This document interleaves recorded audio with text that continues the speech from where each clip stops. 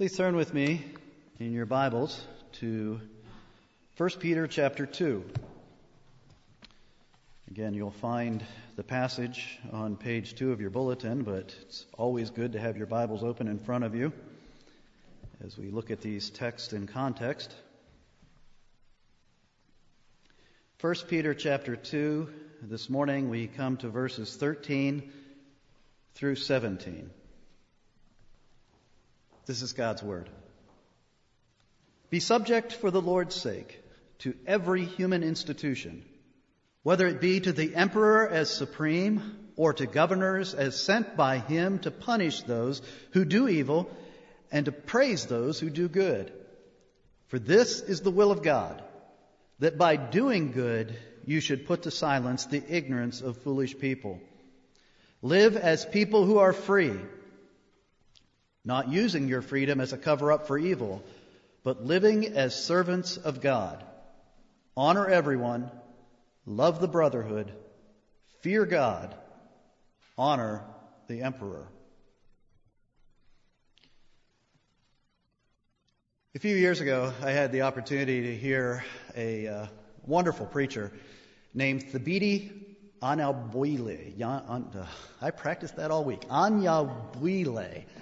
It's kind of funny. He every time he preaches, he gives a different interpretation or different meaning for his name. He always says, "I'm going to tell you what my name really means, Anyabwile," but it's always different in some joke for whatever audience he's preaching to.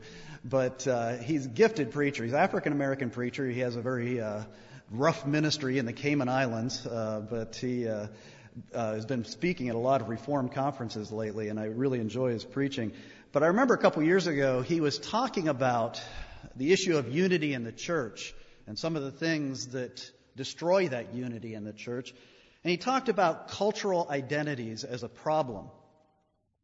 He talked about how we tend to develop a worldly identity, an identity in relation to who we are out there in the world, and we allow that to become our primary identity even when we come together as Christians. And so he says as a result of that, we have black churches and white churches. We have Korean churches and American churches. We have upper class churches and lower class churches. We have generational churches, older churches and young adult churches.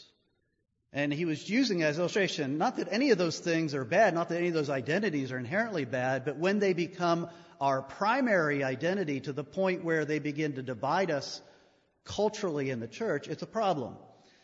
And he used if you're any kind of a sports fan, he used a great illustration for this problem. He said, you ever watch the Pro Bowl, which is the NFL, the National Football League's all-star game? In the Pro Bowl is basically, if you're from the American Conference, you wear a red and white or a red uniform. And if you're from the National Football Conference, you wear a blue uniform. But each player wears their own helmet. And so when you see the players on the field, you know which team they're playing for in that game, but you also know who their real team is, the team that owns them, the team under whom that they're under contract to.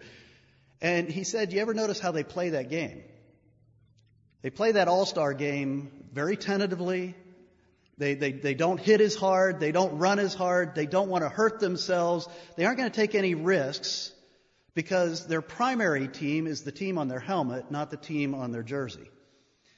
And he said, it's kind of like that in the church too often. We have this primary cultural identity out there in the world.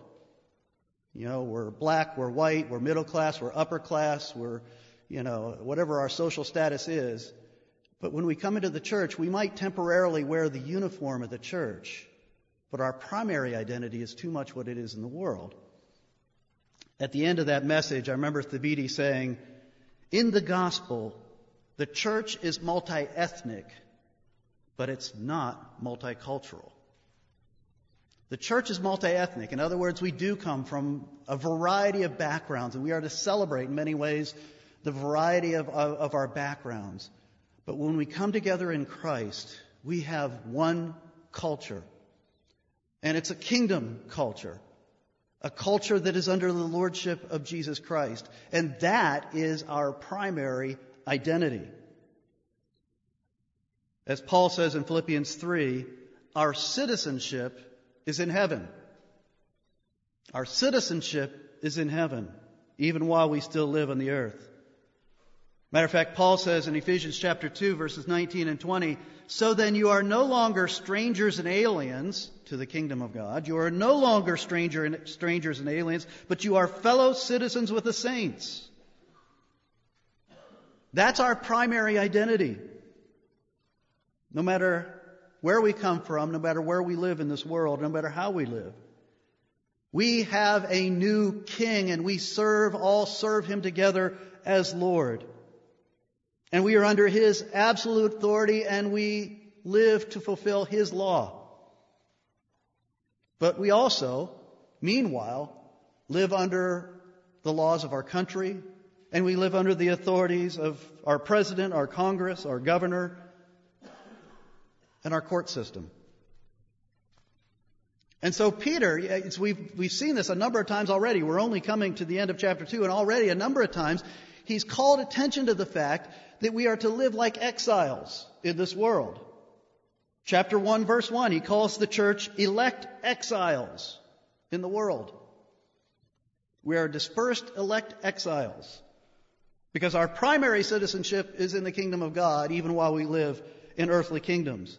Chapter 2, verse 9, he calls the church a chosen race, a holy nation. Remember, we talked about how that's important to our identity as a church, that we are a holy nation, a chosen race. And then last week we looked at in chapter 2, verses 11 and 12, where again he calls Christians sojourners and exiles. That we are to stand out in our attitudes and our behavior because we are sojourners and exiles in this world. So as our Lord told us, he says, I'm not calling you out of the world. I'm sending you into the world. I'm dispersing you into the world to live among the kingdoms of men, but to live with Christ as Lord.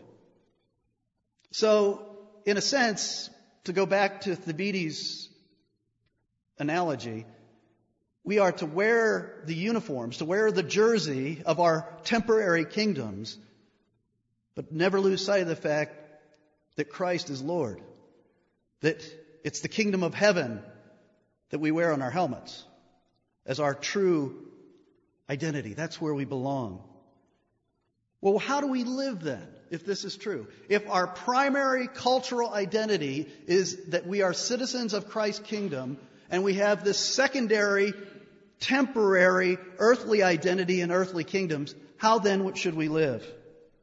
Well, Peter answers this question in verse 16. Here's the principle. Live as people who are free. Live as people who are free. You are not ultimately a part of the kingdoms of darkness. You are free in Christ. Because of the cross of Christ, we are free from the power of sin, and we are free from the penalty of sin. Because of the cross of Christ, we are no longer slaves to what binds the people of this world. We are free. We serve Christ, and we will serve him for eternity. But interestingly, did you notice the two main verbs, the two main exhortations that Peter gives to the church in light of that? You are free citizens of the kingdom of God, serving King Jesus as Lord. Now here's how you're to live. He gives two verbs. First of all, submit. And secondly, serve. Submit and serve. That's not what you would expect when you first hear, you're free. You're not ultimately under that authority. You're under Christ, but submit and serve. Let's look at the first one, submission. Verse 13, be subject to every human institution. Be subject. The word literally means put yourself under. Place yourself under authority to every human institution. And in context, as we'll see in a moment, he's clearly referring to civil authorities, other cultural authorities. Applies even, I guess it would begin in the classroom with your teacher. In the workplace, it'd be your boss. But particularly he has civil authorities in mind. So you think of the police force, the military, judges, congressmen, governors, presidents. These are human authorities. Authorities created by people in this world. And basically Peter is saying here, insofar as is possible, be a team player. Put yourself under authority. Play by the team's rules. You know, it'd be tempting in the first century, just as it's tempting today, to say, I'm a Christian. Christ is Lord. I don't want to have anything to do with earthly authorities. I don't want to have anything to do with earthly kingdoms. I just want to live and experience my freedom as a citizen of Christ's kingdom and not have anything to do with the kingdoms of men. But Peter says, be subject for the Lord's sake to every human institution, whether it be to the emperor as supreme or to governors as sent by him to punish those who do evil and to praise those who do good, for this is the will of God. Now, I'm hoping that if you know your New Testament, that sounds very familiar. What Peter says there, he's very much on the same page as the Apostle Paul. Romans 13 is the classic passage on how we are to view civil government, human kingdoms. And Christians through every age have always wrestled with the kind of the absolute nature of what Paul says here about how we are to live under earthly kingdoms. Let me read it to you again, just to remind you. Romans 13, I'll read the first 5 verses. Let every person be subject to the governing authorities, for there is no authority except from God, and those that exist have been instituted by God. Therefore, whoever resists the authorities resists what God has appointed, and those who resist will incur judgment. For rulers are not a terror to good conduct, but to bad. Would you have no fear for the one who is in authority? Then do what is good, and you will receive his approval. For he is God's servant for your good. But if you do wrong, be afraid, for he does not bear the sword in vain. For he is the servant of God, an avenger who carries out God's wrath on the wrongdoer. Therefore, one must be in subjection, not only to avoid God's wrath, but also for the sake of conscience. That's pretty strong language. And we as Christians have to try to figure out how to live that out in the midst of very sinful kingdoms. This is a principle that goes all the way back to the beginning of Scripture, though. Remember in the covenant with Noah, after God basically wiped the slate clean of humanity and began again with Noah and his family to establish the human race, in the covenant with Noah, there's this language. God said to Noah, whoever sheds the blood of man, by man shall his blood be shed. We see that as the beginning of the institution of capital punishment. And really, all biblical theologians understand that that's where the power of civil authority is really established by God. That God established human authorities to restrain wickedness, to punish wrongdoers. And Paul is calling upon that concept. Praise God, we do have civil government. As men have often said, the only thing worse than bad government is no government, because we are anarchists by nature. And so God gives civil government to restrain wickedness in this fallen world until he can complete his work of redemption. As Daniel puts it in Daniel 4, verse 17, the Most High rules the kingdom of men and gives it to whom he will, and sets over it the lowliest of men. God sets over kingdoms, the lowliest of men. That's not hard to believe. God sets those men in authority in earthly kingdoms. And you remember what Jesus said as he stood before Pontius Pilate in all of his smug, arrogant assertion of authority. Our Lord Jesus said to Pilate, you would have no authority over me at all unless it had been given to you from above. Pilate ruled by God's permission, by his authority. All government authority is ultimately from God. And Paul and Peter both make it clear to resist government is to resist God. They even go so far as both of them call these civil authorities God's servants. It's hard to use that title for many of them, isn't it? But whether they acknowledge it or not, and vast majority of them don't, praise God for the few who do. Whether they acknowledge it or not, those who rule in civil government are God's servants to do us good.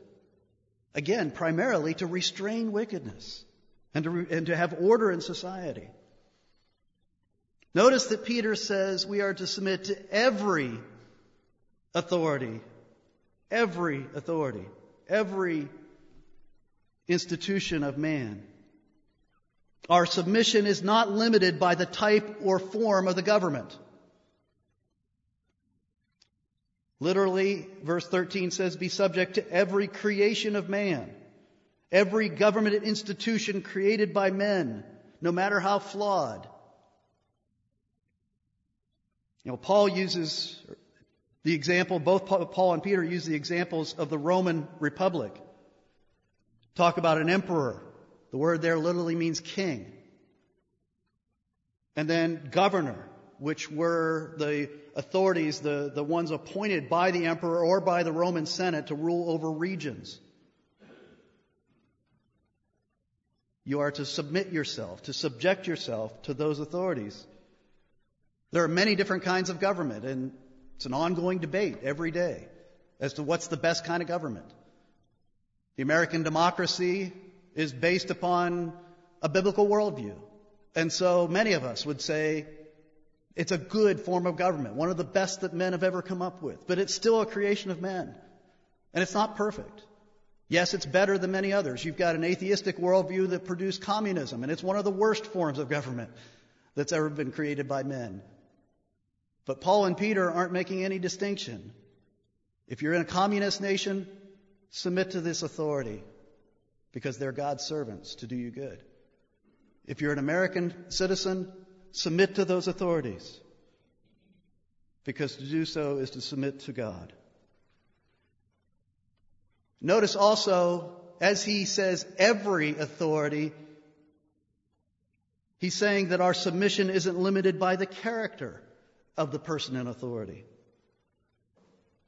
As we said a moment ago, the governor who ruled Judea when Christ ministered was Pontius Pilate, who was, by all historical sources, a cruel and vicious man. And do you know who was the Roman emperor when Peter wrote these words?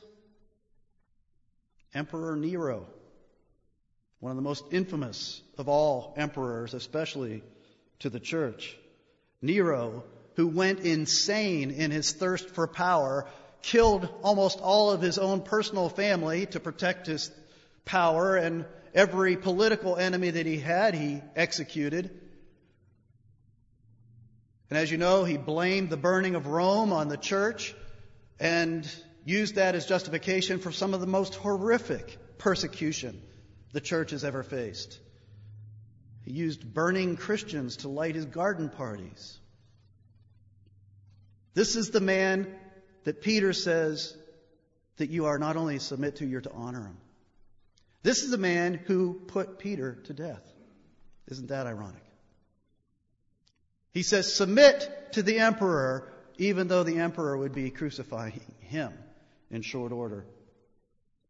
We submit to the God-ordained office, not the sinner who holds the office. And that has a lot of implications for how we live in this world. We submit to the God-given office, not the sinner who holds it. Yes, at this point, I know all of you are thinking, wait a minute.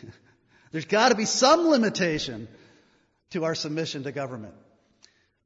Well, there is, and Peter alludes to it here in the very beginning of what he says. He says, beginning in verse 13, be subject for the Lord's sake to every human institution. For the Lord's sake. Submit to the emperor, submit to the governor for the Lord's sake. The one who is in authority over all. When we would go away when our children were younger, we would have a babysitter come, as many who do, would come and care for our children while we'd be out of the house. And we always had to get that lesson across to our kids that just because mom and dad have left the house and they've left this virtual stranger here to watch over you, that doesn't mean that your parents' authority has gone away. You need to treat your babysitter. And I always had this speech with my kids before I'd leave the house. Every time I'd say, you need to treat your babysitter the way you would treat me.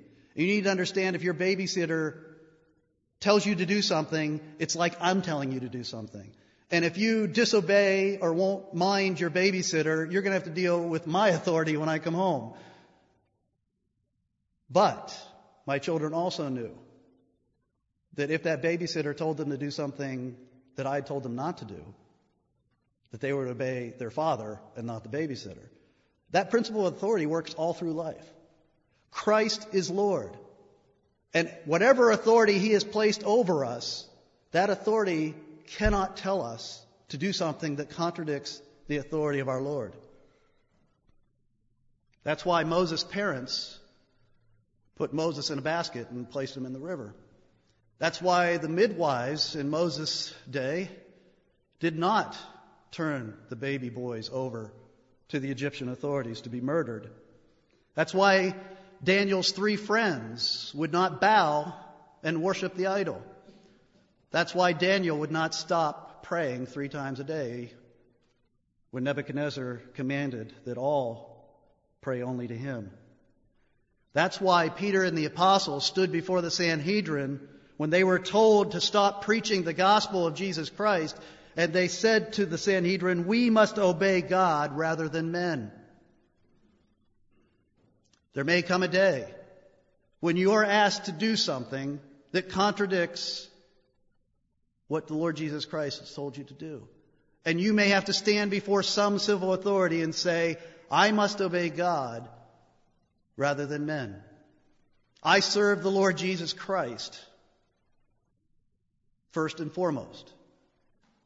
That's my primary cultural identity. I am a citizen of His kingdom. The principle that the church has always attempted to follow is that we are to always obey every earthly authority unless they require us to sin by disobeying our higher authority, King Jesus. Peter, interestingly, was the first one to exercise civil disobedience in the New Testament. Although he found out that it was actually against the will of his Lord as well, when he pulled out his sword to cut off the servant's ear. He felt he was trying to apply this principle of obeying the Lord Jesus Christ, even if it meant disobeying civil authority. But the Lord rebuked him for that, for he did not understand the will of his Lord. But notice here that Peter emphasizes submission, not the exceptions. We always want to be so quick to look for the exception, but Peter doesn't even mention it here directly. He only indirectly alludes to it by mentioning that Christ is the Lord of these civil authorities. Matter of fact, in just a few verses, down at verse 21 of chapter 2, he's going to point to the example of Jesus Christ. He says in verse 21, for to this you have been called because Christ also suffered for you, leaving you an example so that you might follow in His steps. He committed no sin, neither was deceit found in His mouth. When He was reviled, He did not revile in return. When He suffered, He did not threaten, but continued entrusting Himself to Him who judges justly. I am sure that that Peter had in mind the Lord standing before Herod and Pilate when he wrote those words. Even though he was falsely accused, even though he was reviled, he did not speak up. He submitted. He submitted to the earthly authorities. Why? Because he entrusted himself to Him who judges justly. We are to focus on submission because it's important to our witness. That's the point that Peter's trying to get across. We are trying to silence the false accusations of those who speak foolishly against us. It's part of our witness.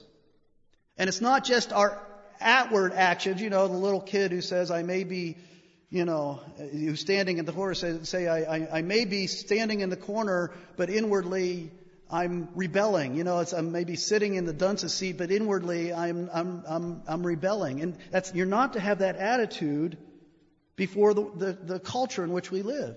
He says, notice how he ends it. He says, honor the emperor. It's not enough just to begrudgingly submit. Honor the one in authority over you. Submit respectfully. And here's the rub, I think, in our own culture. We live in a country where our leaders are mocked daily by late-night comedians and internet websites. I was so dismayed a couple years ago to hear that most 20-something adults get their news not from CNN or Fox News or CBS or NBC. You know where they get their news from primarily? Jon Stewart and The Daily Show. If you know anything about that show, that's scary to me.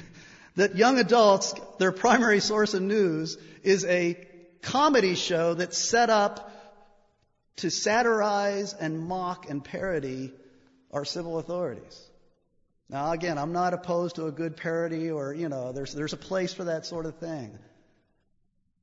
But it is rampant in our culture, this disrespect for authority. And we as Christians are to stand out against that.